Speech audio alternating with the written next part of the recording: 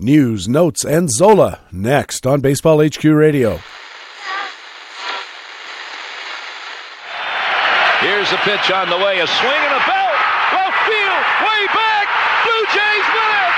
The Blue Jays are World Series champions as Joe Carter hits a 3-run home run in the 9th inning, and the Blue Jays. Learn to play the winner's way, because Baseball HQ Radio starts right now. And here's your host from BaseballHQ.com, columnist Patrick Davitt. And welcome to Baseball HQ Radio for Friday, February 28th, and show number 12 of the 2014 fantasy baseball season. I'm Patrick Davitt, your host, and we have another great show for you with our regular contributors from BaseballHQ.com, the best fantasy baseball website in the business. We'll have player news from the National League with Harold Nichols and from the American League with Jock Thompson. And of course, we'll have our weekly Talk with Todd, featuring Todd Zola discussing first pitch forums, how he looks at spring training stats, and more. And in Master Notes, I'll be talking about using laptops for your fantasy drafts. It's another big Friday show. Thanks for joining us here at Baseball HQ Radio. Hey, what do you say? The ball games have started. We gotta talk some baseball.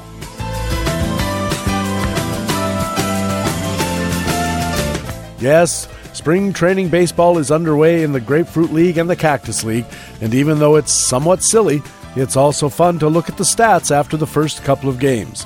Look, there's Juan Francisco, a journeyman, leading the power parade with 2 homers in his first 2 games, and 21 other guys with a dinger apiece. Your RBI leader? None other than Cleveland catcher Jake Lowry. Who? Jake Lowry. He had a grand slam in his only at-bat this spring, and the 4 RBIs lead all of baseball. There's a bunch of guys batting 1,000, but only Chris McGinnis, a first baseman for Pittsburgh, is 4 for 4 through his first 2 outings. Now your early stolen base leader is a familiar name among speed burners. It's Rajai Davis, who swiped a couple in his 1 game with the Tigers. There are 20 other players who have a steal apiece, including the Reds' Billy Hamilton, of course, but also such unlikely thieves as Ryan Domit and Victor Martinez. And speaking of unlikely characters, we open our show with our League Watch News reports. Jock Thompson is on deck with players from the American League, and leading off, it's the National League report and our old friend Harold Nichols. Nick, welcome back to Baseball HQ Radio. Thanks a lot, Patrick. Good to be here. Let's talk about Lima, guys, this week. All over the BaseballHQ.com site, the analysts are looking at Lima targets across various categories, starting pitchers, relief pitchers, and hitters. And let's start with the starting pitcher, Steve Nickrand, excellent columnist at BaseballHQ.com, looked at some guys who have the good skills but might be a little underappreciated, and a name from the past, Dan Herron. A few years ago, he was a pretty elite fantasy starter, but for the last few years, he hasn't been nearly as successful. Why does Steve Nickrand like Dan Herron so much? Well, if you look at what Dan Herron did last year, I mean, Dan Herron has an injury history, and those kind of put him out off the radar a little bit. And last year, his first half was absolutely awful in terms of the surface stats. I mean, we're looking at a 6.15 ERA, and you kind of go, oh my goodness, why are they even running this guy out there? But you look at underlying that 6.15 ERA was a high dom rate, excellent command, just a bit of bad luck. Herron had a low strand rate, a few too many balls leaving the park in terms of a 16% homer per fly rate, a high hit rate, and in the second half things really turned around. He began pitching to his skills, and second half, 3.29 ERA, a 121 BPV, 8.6 strikeouts per 9 innings, 1.8 control. I mean, really looked to have vintage skills in the second half. So what's going to happen is a lot of guys are going to look at his overall stats from last year and I think really undervalue Dan Herron. And here's a guy that's an experienced pitcher. He's only 33 years old. He's got a lot of experience behind him. He knows how to pitch.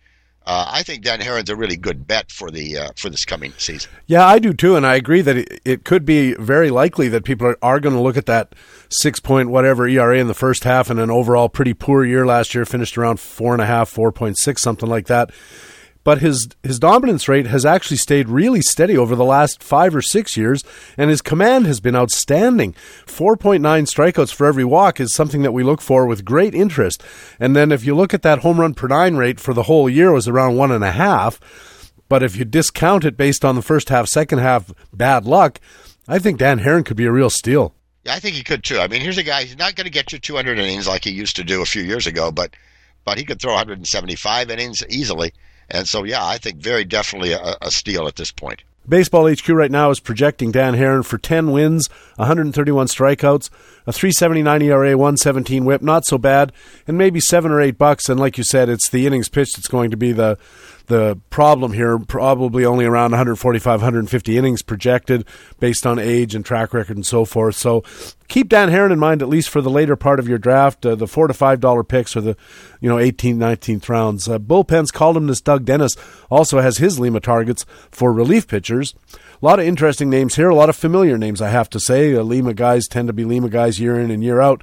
But one name that jumped out at me was Mark Melancon of the Pirates. Yeah, Mark Melancon had a really great year last year, a 1.39 ERA.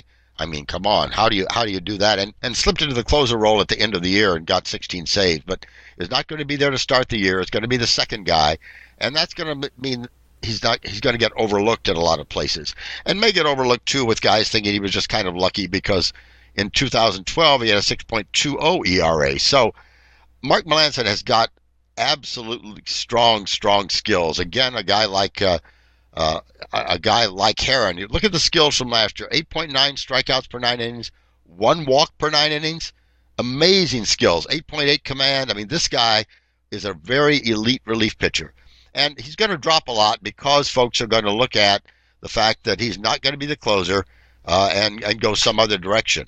But Melancon sure looks like a good pickup and is likely to wind up in the closer role, I think, before the year's over. Jason Grilli could easily be traded. And so I think he's someone as a definite Lima target with save potential. I agree, and I don't think so much that Grilli will be traded. I guess that's a possibility. The Pirates figure to be fairly competitive, and they probably wouldn't trade away their closer if they were in the race. But I saw Jason Grilli get hurt last year. He's no spring chicken. He's had an injury history in the past. That's where I think Melancon's path to saves is via the injury route for Jason Grilli and perhaps underperformance more than trade. But I think you make a good point, and we're projecting him as a $9 pitcher even with only 5 saves. What's he going to be worth if he gets 25? That's a $30 pitcher. Yeah, very definitely. So, definitely a guy to tuck away, and you should be able to get him fairly inexpensively in drafts. Staying with those Lima articles, Batting Buyer's Guide columnist Dan Becker also looked at Lima targets among hitters, and one of the names he mentioned as a grade A candidate is already getting some buzz among the touts. Nolan Arenado, the young third baseman in Colorado, not exactly a household name, but nor a complete secret either.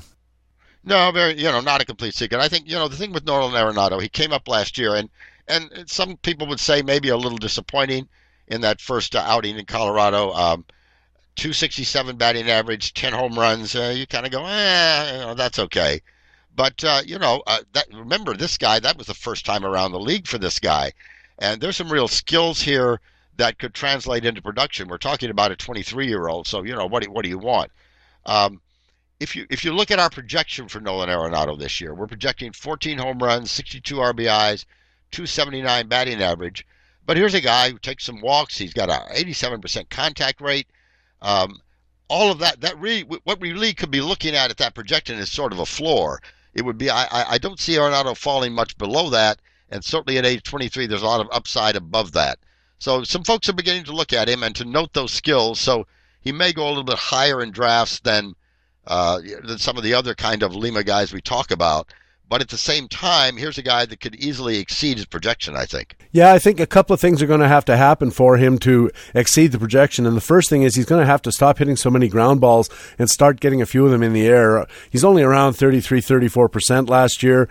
Our projection is for pretty much more of the same. So that means there's a kind of natural limit on his home run potential unless he starts lofting a few more of them up into that thin air in Colorado, which would be a real big help. And one other comment I'd like to make about Arenado is if he struggles at the plate a little bit on and off, slumping here and there, he's not the kind of guy who's going to get pulled right away because he's such an excellent defender.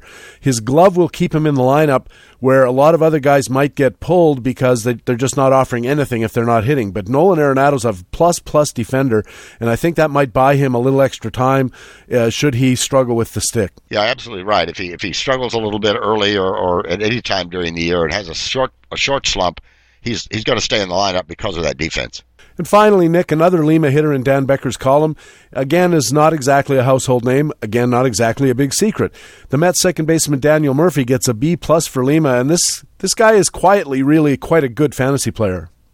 He really is. I mean, he had an excellent year last year. I mean, if you look at what Murphy did last year, we're looking at 13 home runs, 23 stolen bases, 286 batting average, a $29 value. I mean, that's a lot of value for a guy who's certainly not a household name. The other thing, though, that the point that Becker makes to be careful about is there aren't any really remarkable skills here. I mean, he makes a lot of contact. He does make good hard contact, but just an average power. Speed is not really remarkable. His stolen base breakout, Becker points out, was largely a result of a surge in opportunity rather than his speed. I mean, we're looking at speed that's kind of average too. So I think yes, Dan Murphy has some skills and could do very, very well and did well last year, but not a guy you want to pay a lot for because he's sort of as Becker says, a second or third tier option at second base. That makes a lot of sense. But if you try to pay for last year's numbers again, say, yeah, this guy's only 29. He's got another peak year coming. I'm going to pay $32 for him. I wouldn't do that. No, I wouldn't either. The 2 years before his $29 breakout last year, he was in the $15 to $17 range with very consistent results, 6 home runs, which he doubled. Mind you, he had a few more at-bats in each of those years. So he had 6 home runs, around 50 RBIs, and quite a few bags, but not nearly as many as he had in 2013. I think what we saw last year is a ceiling at $29. We talked about ceilings and floors with Nolan Arenado, and if you're going to buy a player for big money, what you really want to do is try to get the floor and not the ceiling. Yeah, very definitely. You want to get a guy that's shown some consistent performance, and so you're right. It was the ceiling, was a career year. He's going to come down off of that this year, so you don't want to pay again for last year's production because I doubt that it'll happen. The projection at BaseballHQ.com, if you're keeping score at home, is 11 homers, 70 RBIs, a .291 average, 17 stolen bases, a good solid year, valued at about $24-25. Certainly don't pay more than that and try to get it for less. Nick, thanks very much for talking with us, and we'll catch up with you again next week. Thanks a lot, Patrick. Good luck in all your drafts coming up. Yeah, going to need it. Harold Nichols is our man on the National League beat here at Baseball HQ Radio. Now let's turn it over to the American League and BaseballHQ.com, Director of News and Analysis and regular writer, Jock Thompson. Jock, welcome to the show. Hi, PD. Let's start off our tour through the American League this week in the American League East in Baltimore, where, though an announcement has yet to be made, it looks like Tommy Hunter is the odds-on favorite to win the closer job there. Dave Adler wrote about this in Facts and Flukes. How does it look to you? Well, I think the main reasons that Hunter has been tabbed as the Baltimore closer favorite is just that there's not an obvious closer profile choice in that pen. And Hunter put up a pretty good ERA, a 2.81 ERA last season. As Dave points out in the column, Hunter's velocity soared into the mid-90s after he was put in the pen, and his dominance rose from just over 5 to just over 7 strikeouts a game. But even though his control has always been exquisite, he's still not the prototypical closer profile, especially with the ground ball rate hovering in the low 40s.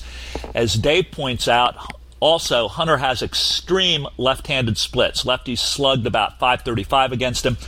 So I actually see a closer role that could be volatile or even a committee by design at times in Baltimore.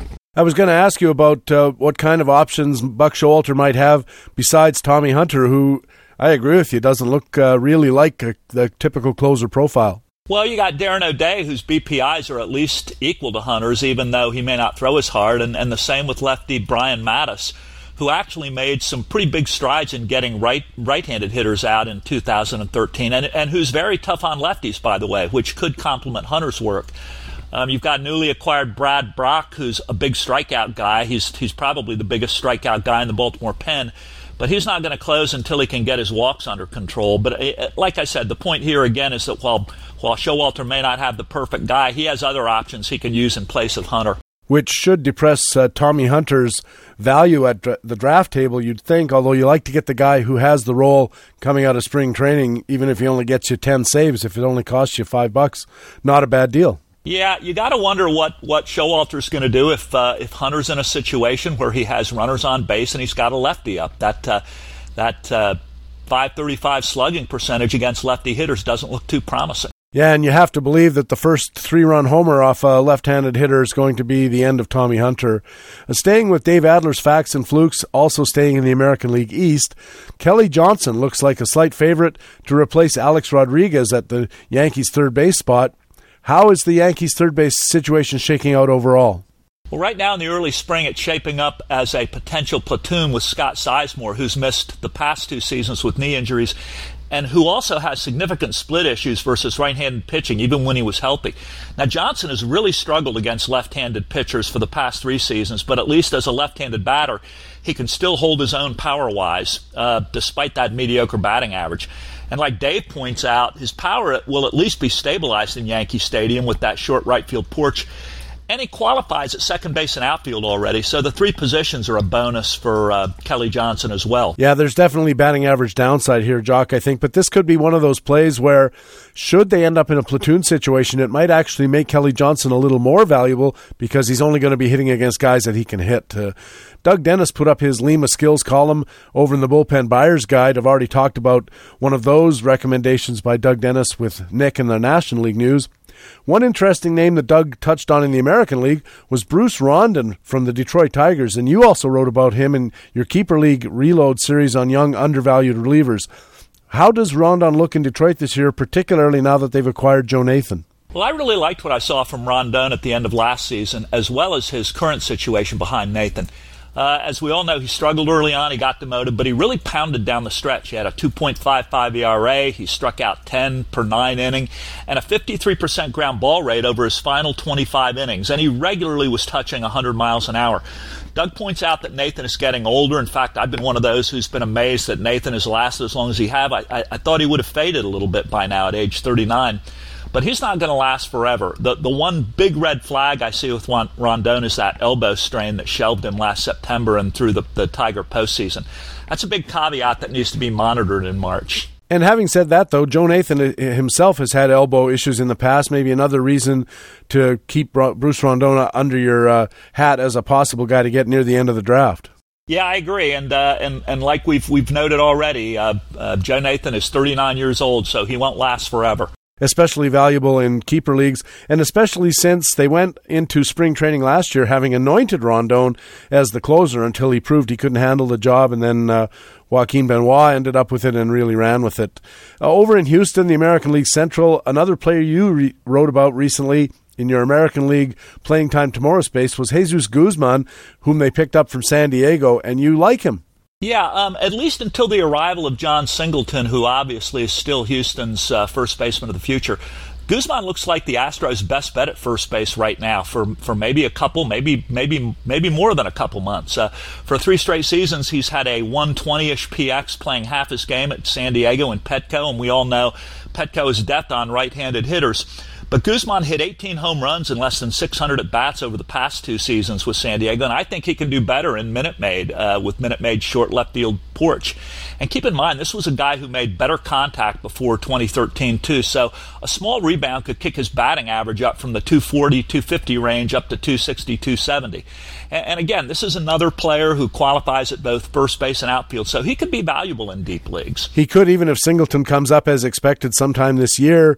It's not like Guzman is now out of a job, because there's a good possibility that he could transition to the outfield in Houston and maintain at least some of his at-bats. Who else is in that first base mix? Well, you've got Mark Krause, who has a pretty decent history in power and patience-wise in the minors.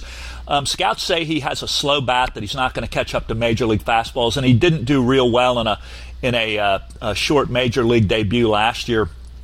We've also got a mystery man, Yaphet Amador, who's a refugee from the Mexican League. He is a big 6'1", 300-pound first baseman, but who put up some amazing offensive numbers that we really can't translate to Major League play yet. He is about to report to camp, I think, this week after his wife had some pregnancy issues. We'll have to watch him closely. And you've still got Brett Wallace hanging around, although given his DFA and the fact that there were no takers, I think he has a pretty short shelf life in Houston. Did you say Amador's 6'1", 300 pounds? Yes. He is a big, big man. He certainly is. I'm going to put him down for 0 steals if that's all right. I think that's a good call, PD. Although I had Mo Vaughn one year, and I don't think he was much smaller than 6'1", 300, and he stole me 10 bases, which was maybe the biggest shock I've ever had in fantasy baseball, that 10 stolen base year for Mo Vaughn. I won my league that year as well, partly because of that. And finally, Jock, both Ray Murphy in his speculator column and just the other day, Bob Berger in his American League Central Playing Time Tomorrow column wrote about Carlos Carrasco and whether he has a chance to make the rotation in Cleveland. Jock, I have to tell you, I've been a big Carlos Carrasco fan for a long time, and he's pretty much been a disappointment any time I've had him. So how do you see this playing out? Yeah, I think you and I and a lot of other of the analysts over at Baseball HQ have liked Carrasco for a long time. His ERA was interrupted in mid-2011 with Tommy John surgery. I think just as you and I thought he might be breaking out. He missed all of 2012. He wasn't particularly sharp in 2013, and he had some maturity issues. His velocity's back. I saw him throw yesterday. He looked actually pretty good. He throws in the mid-90s. When he's on, he gets lots of ground balls. He gets just enough strikeouts, around 6-7 per game. And he's filthy when he has his command. The problem is his command has not returned since Tommy John surgery. He is out of options now, which makes it imperative on Cleveland to find a spot for him, either in the rotation or the bullpen. So he looks like the favorite right now. When you say maturity issues, what does that mean? Well, he wound up last year in a couple of games when things weren't going well for him throwing at hitters. He actually got suspended, I think, in a game against the Yankees in which he couldn't get out of the first or second inning. He wound up giving up a lot of hits and a lot of runs, and then he hit 2 batters in a row. And shortly after that, Cleveland demoted him, so they weren't happy with him. I guess it must be frustrating for a guy like that, especially if you have talent, to have it derailed and sidetracked by various kinds of injury issues and performance issues.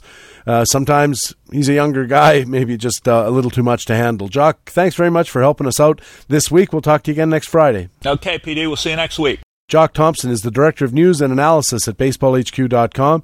And he's a guy who writes an awful lot at the site as well. Check out Jock at BaseballHQ.com.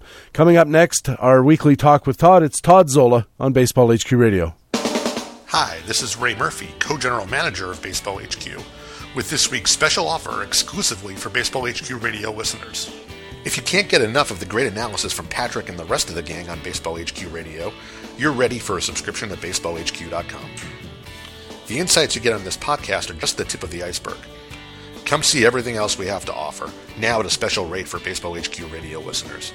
Use the code RADIO5, that's RADIO number 5, at checkout to take $5 off a draft prep or full season subscription to Baseball HQ.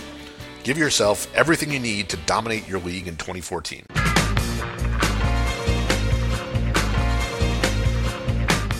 Hey, welcome back to Baseball HQ Radio, our Friday news and notes edition. I'm Patrick Davitt.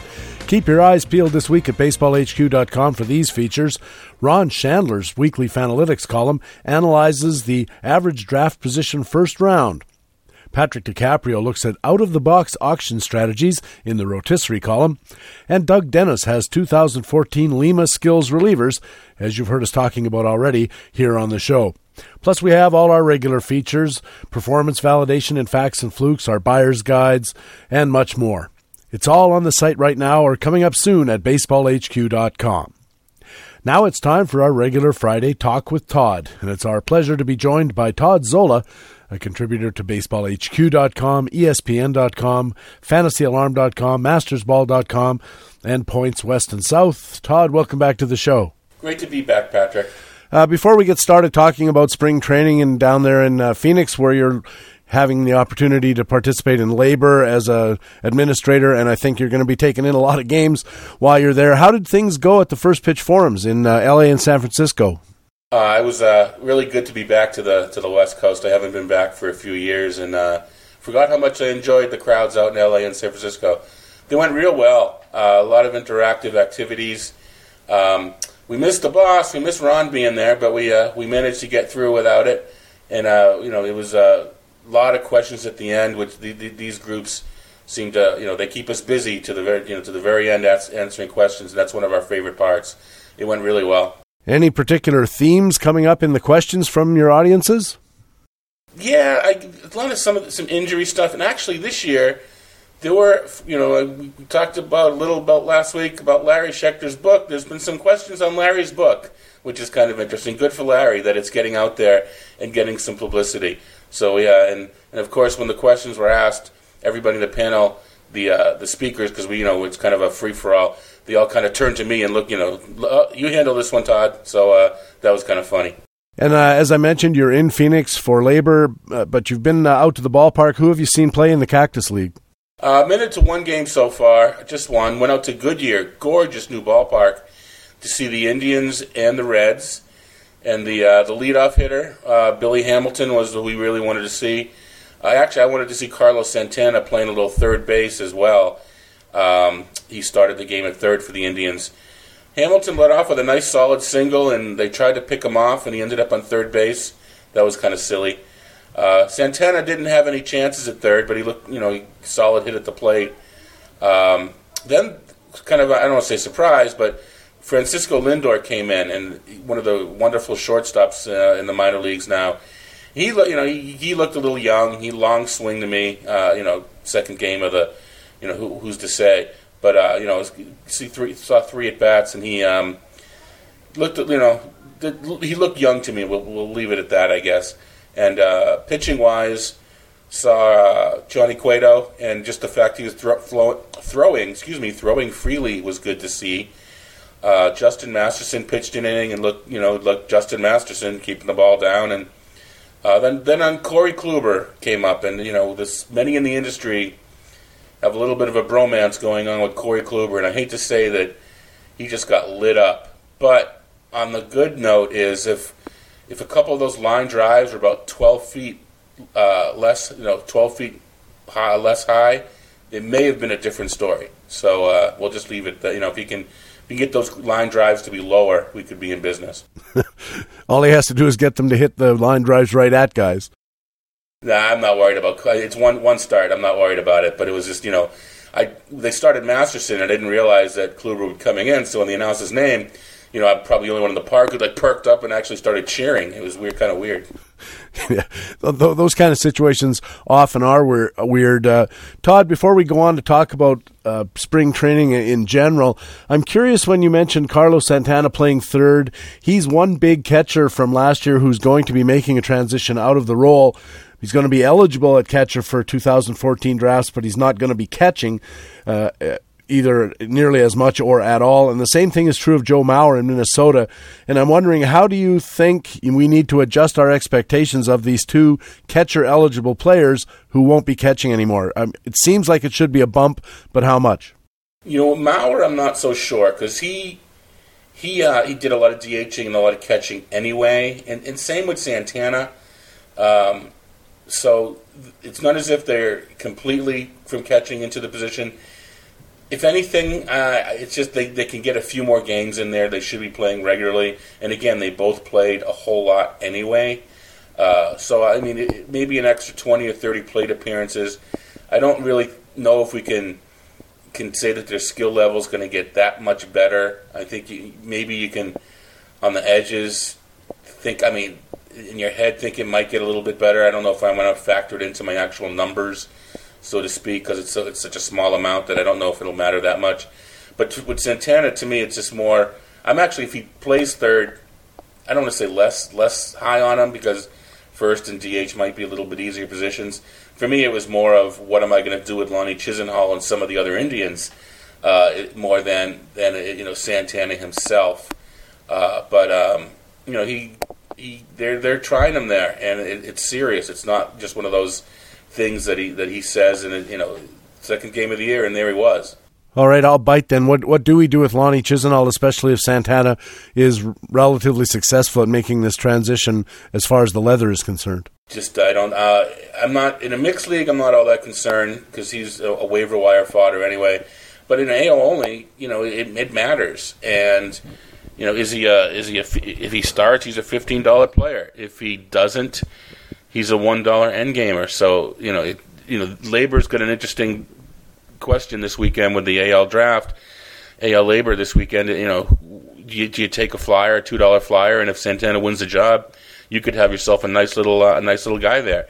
But if you pay $12 or $15 for him, and Santana still wins the job, you've got a $12 to $15 reserve that only plays one position and doesn't steal. So it's kind of a tough little decision one makes tomorrow or whenever the AL. I'm not sure if it's Saturday or Sunday for the AL Labor draft, but they've got a tough decision on their hands. I produce numbers, so I need to. How many plate appearances do I give Chisenhall going forward? It's not so much for Santana.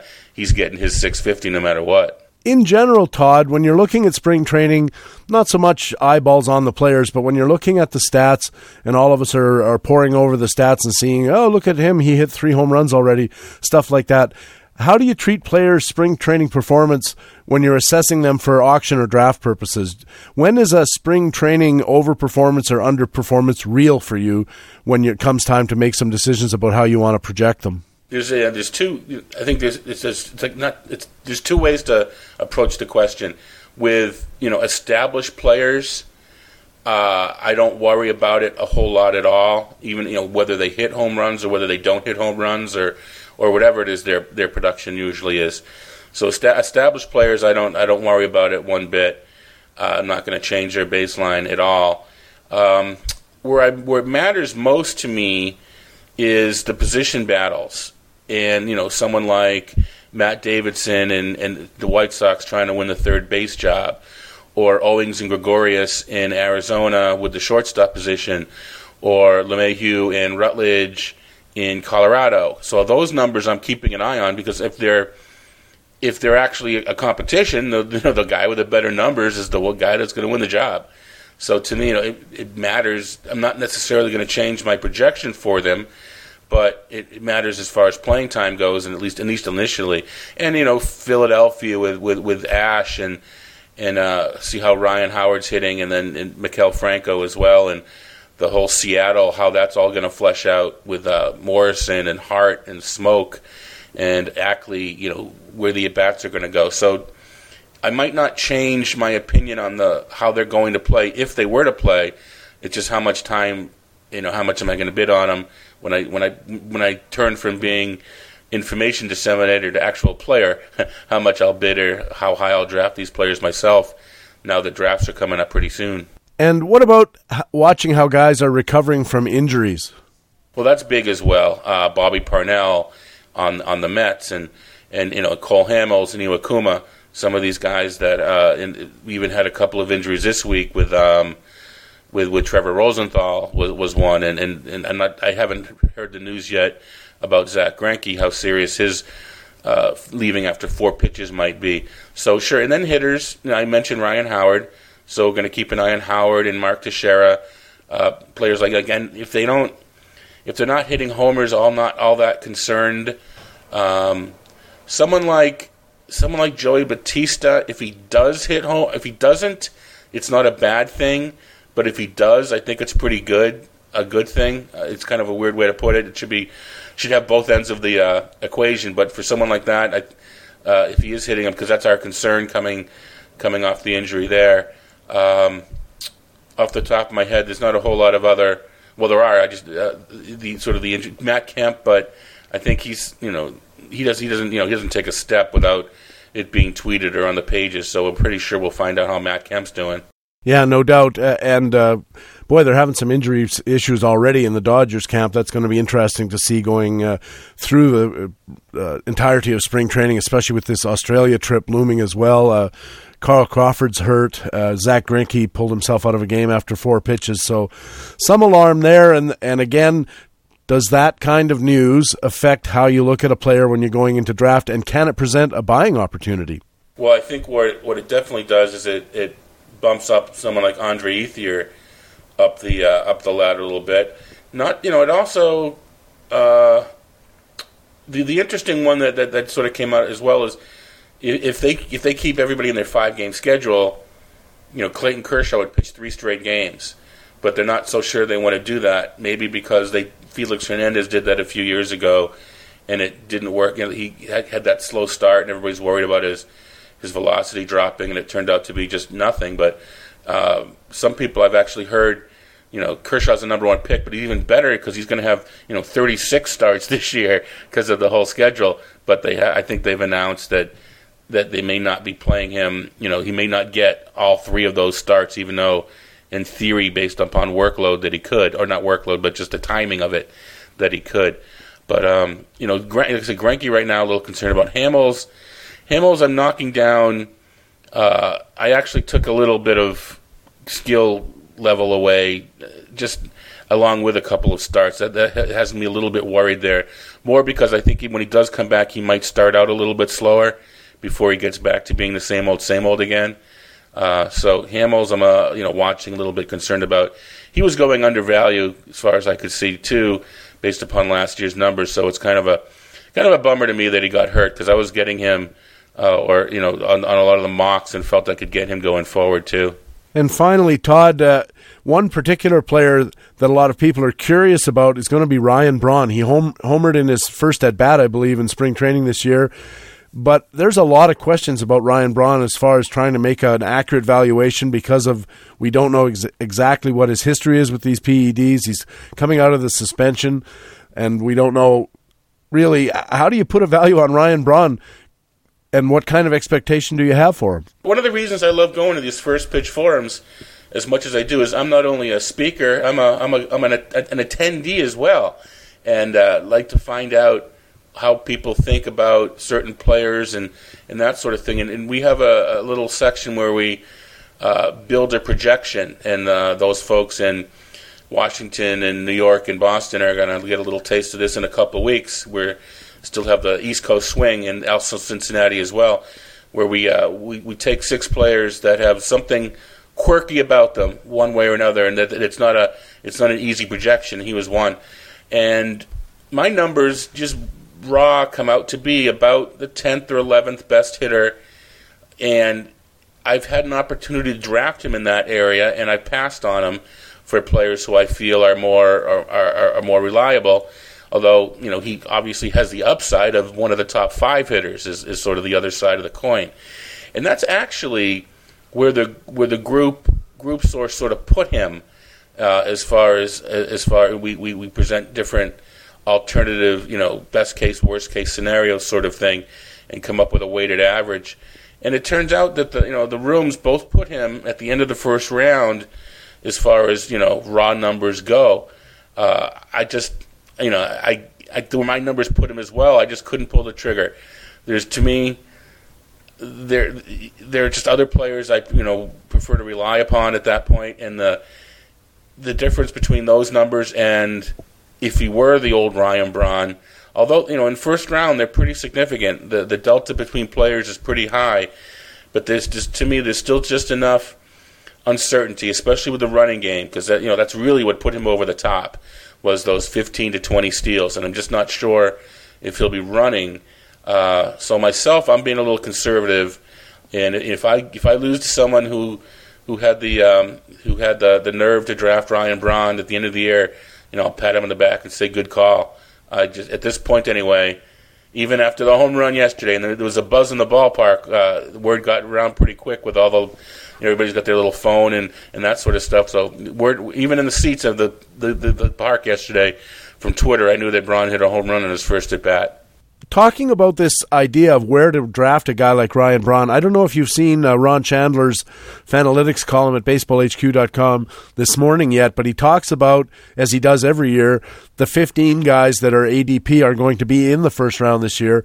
And then he points out it's almost a dead certainty that about, half of them or a little more aren't going to be worthy of being picked in the first round.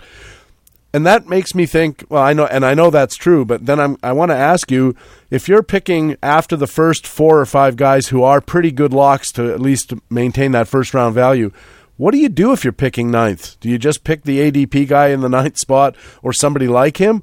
Or do you just gamble? I don't know how to handle that information or manage it. Right. Now that's the thing. I think the numbers are even worse than you said. It's between 30 and 35%. So in a 15-team draft, 5 of the first round players that are going to actually end up in the first round at the end of the year.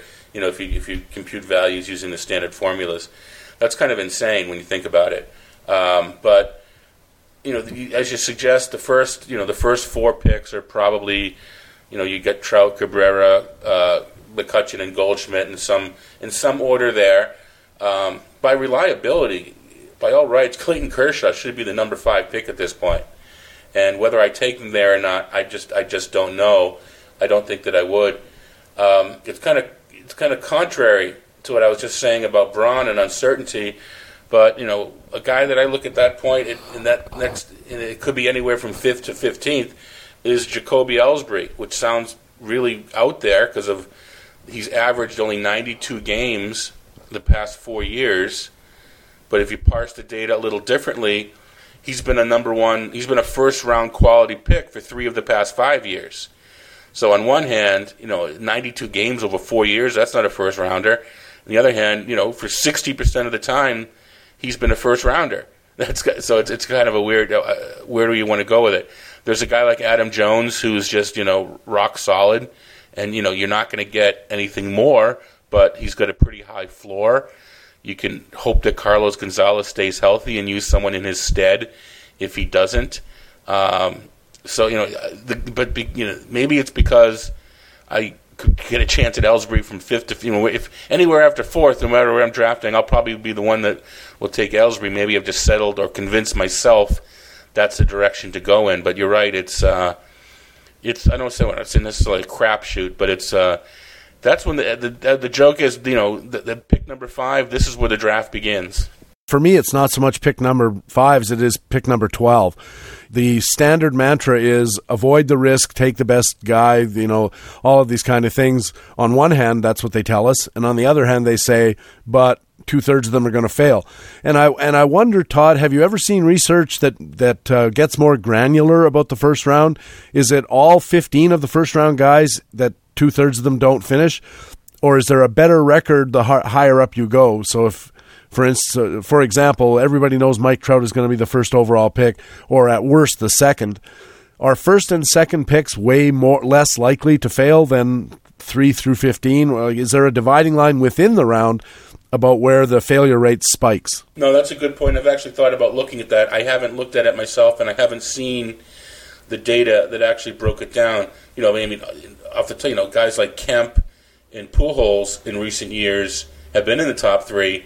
And have, and even Carlos Gonzalez, and have failed to live up to those. And Braun for a couple of years, for two years, I believe. So I don't. They might skew the numbers a bit, but this year especially, if someone says pick 5, for me, the top 3 are the top 3. Well, some people have Goldschmidt in the 3rd, but so that leaves you 2 of the next 13 or 2 of the next 12. That's just kind of mind-boggling that, and that's what history says is going to happen. People are putting Bryce Harper into that area as well, stuff like that. And again, that's just a pick that I'm not going to make, although I'm not going to, scoff at those who do anymore anyway. Sort of rethinking things how I, go about, I can see where he could make it, but I'm just not going to be the one that does that. I know it's not common, Todd, but let me ask you a question about a league in which you were allowed to trade your picks. So you could say, I'll give you my first round and my last round. You give me 2 in the middle. If you were drafting in a league like that and you had, say, the 12th pick, and you said to yourself, my first round 12th pick is a very likely guy to not pan out, and I'm therefore probably better off to have more picks in the middle and fewer picks way at the end where you're always kind of crap shooting. Would you take advantage of a situation like that if you were 11, 12, 13? Maybe. It depends upon, it depends upon that's a cop-out answer. I would definitely, there's a way, and it's kind of, the NFL does this, where they have a little chart that says what, when they trade picks, what the picks are worth. What I would, I have that chart for fantasy, and I would know what, in theory, on paper, what picks would make up for it, at least on paper. So if I could get a deal that on paper was better for me, I would probably do it, regardless of what the pick was. But, at 12 and 13, 11 in that range, I would, there's a couple guys that I could probably get a little bit later. So if I could swing a deal where that's what I did, I'd do it for sure. Although when you're up to 11, 12, or 13, that's when you're in the Edwin Encarnacion and Adrian Beltre range, and you're a little bit past the Carlos Gonzalez's and Troy Tulowitzki's that are a few picks earlier. I almost would rather pick that a little bit later than be, from the 5 to 11 or 12 range, where the players would be really, really good if they would just stay healthy, as opposed to just they're pretty good, but their skills are just a little bit lower or a little bit less, like Encarnacion and Fielder and guys like that. Todd, I appreciate you taking the time from your busy schedule there in Phoenix. Now, you mentioned the First Pitch Forum's East Coast Swing plus Cincinnati. Are you appearing at any or all of those? I will be appearing, weather permitting, from what I understand, although we have a couple weeks for it to clear up. I'll be appearing in the Washington, Baltimore, and then making the drive up to New York City, and then back to my hometown in Boston. So that I've managed to do every year since the beginning, is the East Coast swing. So that's my one of my favorite weekends of the year. Very much looking forward to it. And if you're listening and curious about maybe attending one of those First Pitch Forums, the Washington-Baltimore area forum is Friday, March 7th, then up to New York, New Jersey on Saturday the 8th, and in Todd Zola's hometown, Boston, Massachusetts, on Sunday the 9th. And then for those of you in the upper Midwest, if you're interested in going to the Great American Ballpark in Cincinnati, I understand is the venue for the First Pitch Forums in Cincinnati, and that's on Saturday, March 15th. Todd, thanks very much for doing this. We'll catch up with you again in a week's time. Looking forward to it, Patrick. Todd Zola writes for BaseballHQ.com, FantasyAlarm.com, MastersBall.com, The Mothership, and ESPN.com, and he appears every Friday here at Baseball HQ Radio. Master Notes is next. This is Baseball HQ Radio. Here's Ray Murphy, General Manager of BaseballHQ.com. Don't have your full set of our 2014 books yet? Well, here's the offer you have been waiting for.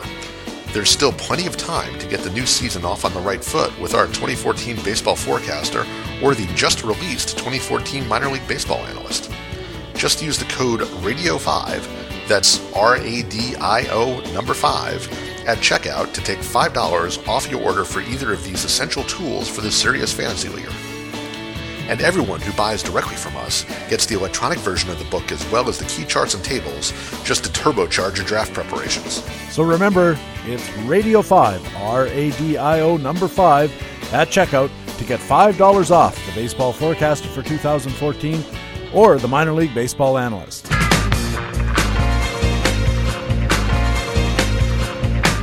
Hey, welcome back to Baseball HQ Radio. I'm Patrick Davitt. It's time now for Master Notes. I'm up in the rotation this week, and I want to talk about using laptops for fantasy drafts. Recent discussions on our Baseball HQ Radio podcast have sparked an interesting conversation at the BaseballHQ.com subscriber forums about using laptops at draft. On Baseball HQ Radio, both Todd Zola and I had said that we don't use laptops. For Todd, he doesn't use them at any draft, and for me, I don't use it at Tout Wars, more on which in a moment. That announcement prompted a forums member to say he was frankly shocked at the news. Well, I'm frankly shocked that he's frankly shocked. We should keep that man away from loud noises. Just because I don't use a laptop at Tout Wars doesn't mean I think it's a bad idea in general. Actually, I think it's a good idea under some circumstances and a bad idea under others. So I think if the question is whether using a laptop at draft is a good idea, the only right answer is, it depends. I've been using a laptop for years at fantasy baseball drafts. I started way back in the early 1990s using Lotus 123 to build a worksheet, they didn't have workbooks back then, that calculated the projected standings and money situation for all 12 teams in my AL-only home league draft. The problem was that my computer at the time was a little laptop with 640 kilobytes of RAM, a floppy disk drive, no hard disk, and an 8086 processor. Using that underpowered computer for a draft was like driving a Toyota Tercel in the Indy 500. I entered the first player's name into his team and then hit enter, and that little machine just couldn't keep up. It might still be trying to get Greg Gagney's stats onto Cal's clan. Later on, of course, computers got better, and the software got better too. I developed and slowly improved an elaborate Excel workbook that now lets me track league standings with empty roster slots temporarily filled by the average production of all remaining players. I can see the standings, gain points, and cost per SGP of all the remaining free agents as well, and I can monitor my opponent's money situations, how much each team has left to spend, how many roster slots each team has to fill, and all their maximum bids. It's a hell of a handy package, if I say so myself, and it has helped me be pretty successful in my home league. But using my Excel book or any other software means I need time to input the data at the draft table, to put the player's name and salary onto the correct team that drafted him.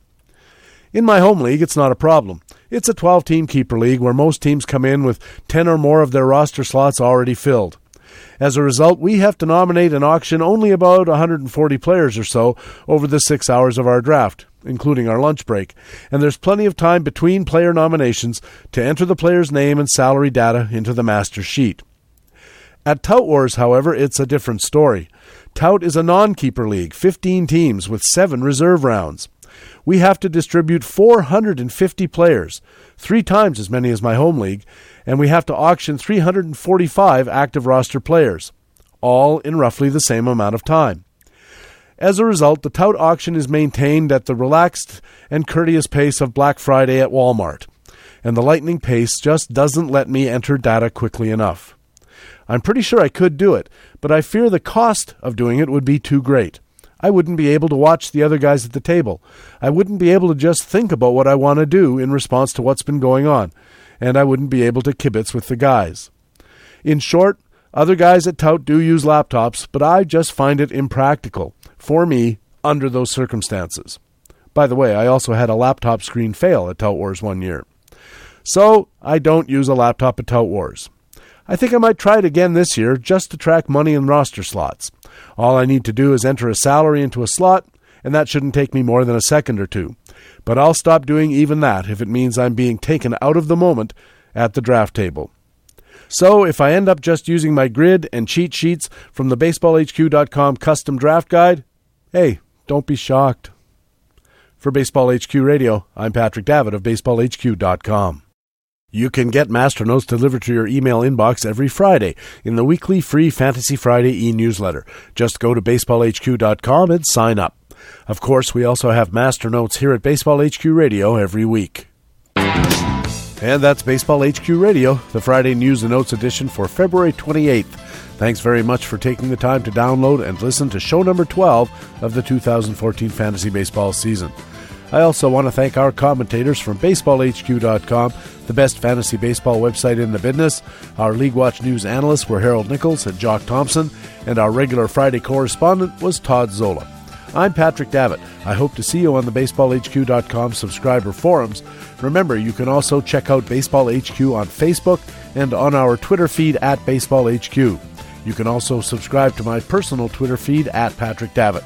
More importantly, please tell your friends about Baseball HQ Radio and take a second to go to iTunes and add to our 4.8-star rating. Thanks again for listening. We'll be back again Tuesday with BaseballHQ.com's Stratomatic expert Matt Beagle. That's our next edition of the podcast with fantasy baseball intelligence for winners. It is Baseball HQ Radio. So long.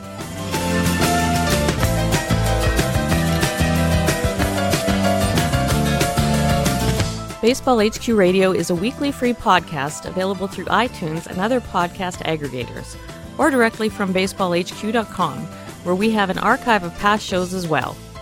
Just look for the HQ Radio microphone logo on the right side of the BaseballHQ.com homepage. Baseball HQ Radio is a production of the USA Today Sports Media Group. The opinions expressed on Baseball HQ Radio are those of the individual speaking and not necessarily those of the USA Today Sports Media Group. The program is produced and edited by Patrick Davitt.